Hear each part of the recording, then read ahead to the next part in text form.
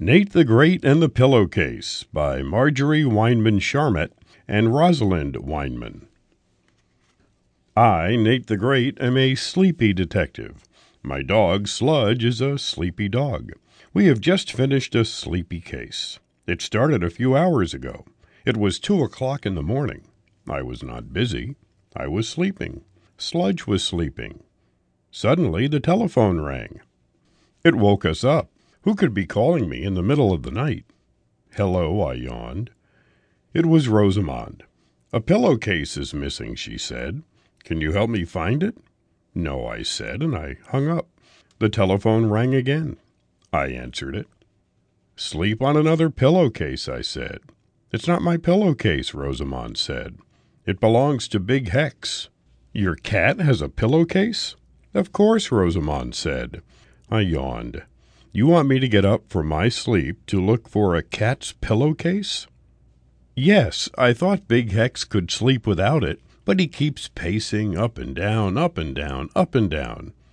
Doesn't he have a pillow to sleep on? Of course. That's why he needs the pillowcase.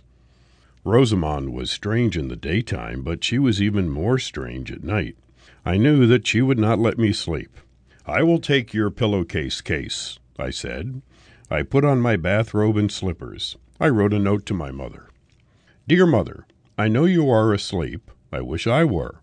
I am looking for a pillowcase instead of sleeping on one. I will be back.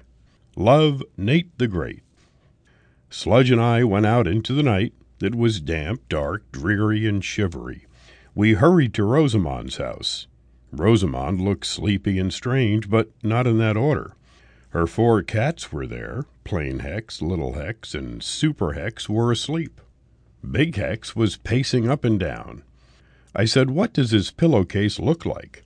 It's beautiful, Rosamond said. I made it myself. I made 4 of them, 1 for each cat, all the same. White with holes around the open end and a pretty ribbon through the holes. See? Rosamond pointed to her sleeping cats. Big Hex's pillowcase looks exactly like theirs, I asked. Oh no, Big Hex likes to play with his case. So now it's slashed and shredded. I keep washing it, so it's also shrunken and shriveled. And he chewed up the ribbon, so that's gone. Let me get this straight. The missing pillowcase is slashed and shredded, shrunken and shriveled, and it has holes around one end. And you want it back. Rosamond smiled. Yes, Big Hex just loves it. When was the last time you saw it? This afternoon. I washed all my cat's things. I had 4 laundry bags full, 1 for each cat. I even washed the bags. Then I hung everything out to dry. Did you hang 4 pillowcases? Of course, Rosamond said, 1 for each cat. Then Annie came over with Fang. I told her this was my big laundry day for pets. So we undressed Fang and I washed his sweater and neck bandana. Then I hung them out to dry. Then what? When everything was dry, I put it all in my laundry basket. Were the 4 pillowcases there? Yes. Then what? I brought the basket into my house and dumped everything on my bed. Then Annie and I tried to dress Fang in his nice, clean clothes. Well, that's the last time I'll ever try to dress that dog. What happened? Fang growled at me. He showed every one of his teeth. I ran out of the room. Then I yelled to Annie to take Fang's clothes home and to take Fang with them. And that's what she did. Did you go back to your laundry after that? No, my cats were hungry, so I fed them. Then I read to my cats. You read to your cats? 15 minutes each day. When did you get back to your laundry? Just before I went to bed. I looked for the night things. The pillowcases and nightshirts. That's when I found out that Big Hex's pillowcase was missing, and one of Little Hex's nightshirts. You are missing the pillowcase and a nightshirt? No, I know where the nightshirt is. Annie took it by mistake. I think she just grabbed stuff in her arms when she left. Aha! Perhaps Annie took Big Hex's pillowcase by mistake. No, Rosamond said. I called her before I called you. You woke her, too? Well, I found out that she has Little Hex's nightshirt, but she doesn't have the pillowcase. See what a good detective I am? I, Nate the Great, yawned. "Since you are such a good detective, solve this case," I said. "Sludge and I are going back to sleep." "Wait," Rosamond said. "I'm not a great detective. You solve this case. Perhaps your pillowcase is still in this room, or you lost it between the clothesline and this room. Sludge and I will look." Sludge and I looked inside and outside. No luck. I said, "Tell me, has anyone else been in this room?" "Only Annie and Fang and my cats." "Very well. I must go to Annie's house. Call her and tell her I'm coming." Sludge and I went out into the night. It was colder than before. I wrapped my bathrobe tighter around me. I flashed my flashlight on the ground. Perhaps Annie had taken the pillowcase and did not know it. Perhaps she had dropped it between Rosamond's house and her own house, but I did not see it. Annie was waiting inside her house. Fang was waiting too. He was wearing pajamas and a nightcap. Fang had more clothes than I did. Fang yawned. His teeth had never looked bigger. Annie said, "I know why you're here, but I don't have the pillowcase." Here is what happened. Fang and I went over to Rosamond's house. Fang was wearing his neck bandana and the sweater I got him for his birthday. Fang looked very snazzy, but after Rosamond washed and dried his clothes, Fang didn't want to wear them. He growled at Rosamond. She ran out of the room. I stuffed Fang's clothes into a laundry bag, and we left fast. "Aha," I said. "You were in a hurry." "Yes, I even took little Hex's nightshirt by mistake. I found it when Rosamond called me up." I looked in Rosamond's laundry bag. I saw Fang's sweater and bandana and little Hex's nightshirt. Tomorrow I'm going to give back the nightshirt and the laundry bag. "Could you have also grabbed Big Hex's pillowcase by mistake?" Annie shrugged. "I don't know. But it's not in the laundry bag now." "Did you stop anywhere on the way home?" "Yes, at Uncle Ned's day and night diner to get some bones for Fang. They save him some of their leftovers." "Aha! Something could have dropped out of the laundry bag at the diner, or between Rosamond's house and the diner, or between the diner and your house. What streets did you take to and from the diner?" "I went the shortest way. Fang led me. All the dogs know the shortest way." Sludge wagged his tail. He liked the diner. I thanked Annie for her help. Then Sludge and I walked out into the night. It seemed colder and darker. "To the diner," I said to Sludge. Sludge led the way. I flashed my flashlight. I did not see the pillowcase. Sludge and I went inside. The man behind the counter looked down at Sludge. He said, "Every dog in town must have been in here today, but lucky you, I have a big bone left." Sludge was a happy dog. I saw pancakes on the menu. I was an unhappy detective. I had no money, but I spoke up. "I am Nate the Great. Ned knows me. I would like 5 pancakes and some clues. I will pay you tomorrow. Right now I am looking for a cat's pillowcase." The man smiled and turned away. He started to make the pancakes. I saw a white cloth sticking out of his back pocket. I peered over the counter to take a closer look, but the man grabbed the cloth and wiped the counter with it. The cloth was small and shredded, and it had plenty of holes. Was this the pillowcase? Was the case solved? The man put a plate of pancakes in front of me. I ate and thought.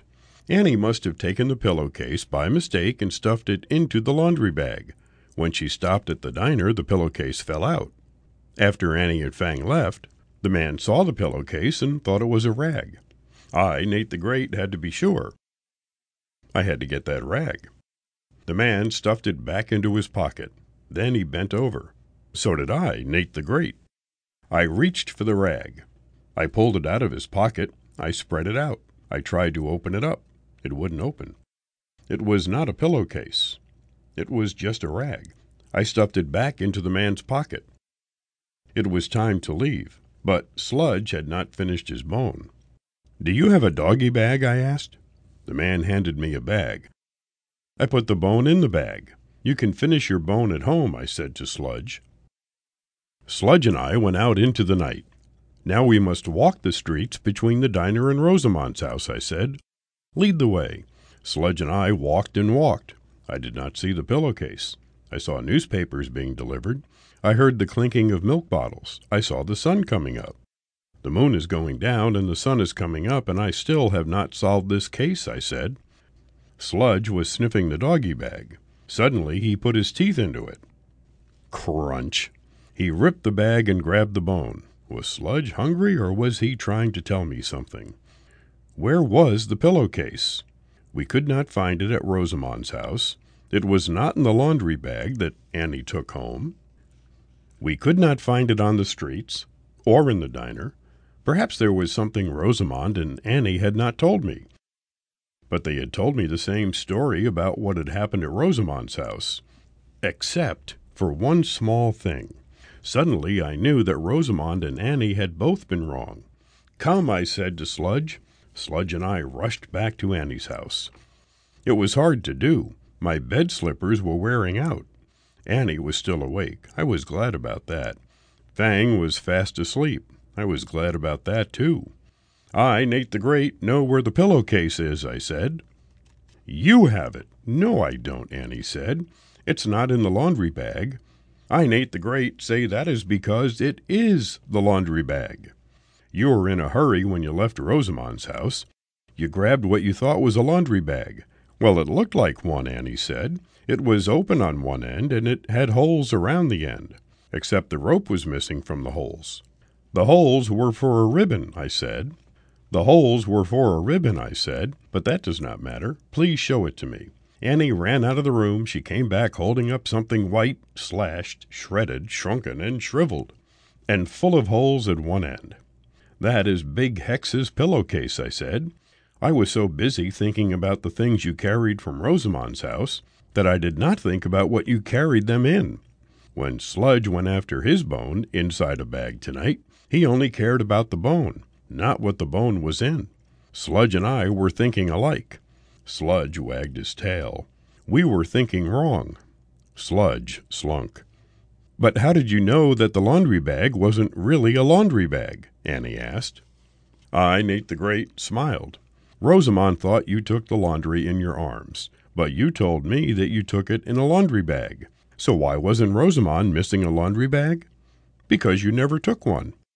Annie was staring at the pillowcase. "Big Hex sleeps on this," she said. "It's ugly." Annie tossed the pillowcase to me. My Fang would never sleep on anything so ugly. Fang heard his name. He woke up. He sniffed the ripped doggy bag. "Pleasant dreams," I said. Sludge and I walked to Rosamond's house, slowly. I now had holes on the bottoms of both slippers. "This case is over," I said to Sludge. "Now Big Hex can go to sleep." "You can go to sleep. I can go to sleep." I rang Rosamond's doorbell. I waited. I rang it again. I waited. At last the door opened. Rosamond was standing there, yawning. "You woke me up," she said. "I, Nate the Great, have solved your case." I held up the pillowcase. Annie took this by mistake. She thought it was a laundry bag. Rosamond grabbed the pillowcase. "Thanks. Big Hex will get a good night's sleep tomorrow night." "What about now?" "Oh, he got tired of pacing. He's been sleeping since you left the house." "Nighty-night, Nate." Rosamond slammed the door. I, Nate the Great, was mad, but I was glad that the case was over. Sludge and I went home. We went to bed. It felt good. The telephone rang. I, Nate the Great, answered it. I knew exactly what to say. "Wrong number." And that's the end of Nate the Great and the Pillowcase. This book was read at the studios of the Connecticut Radio Information System.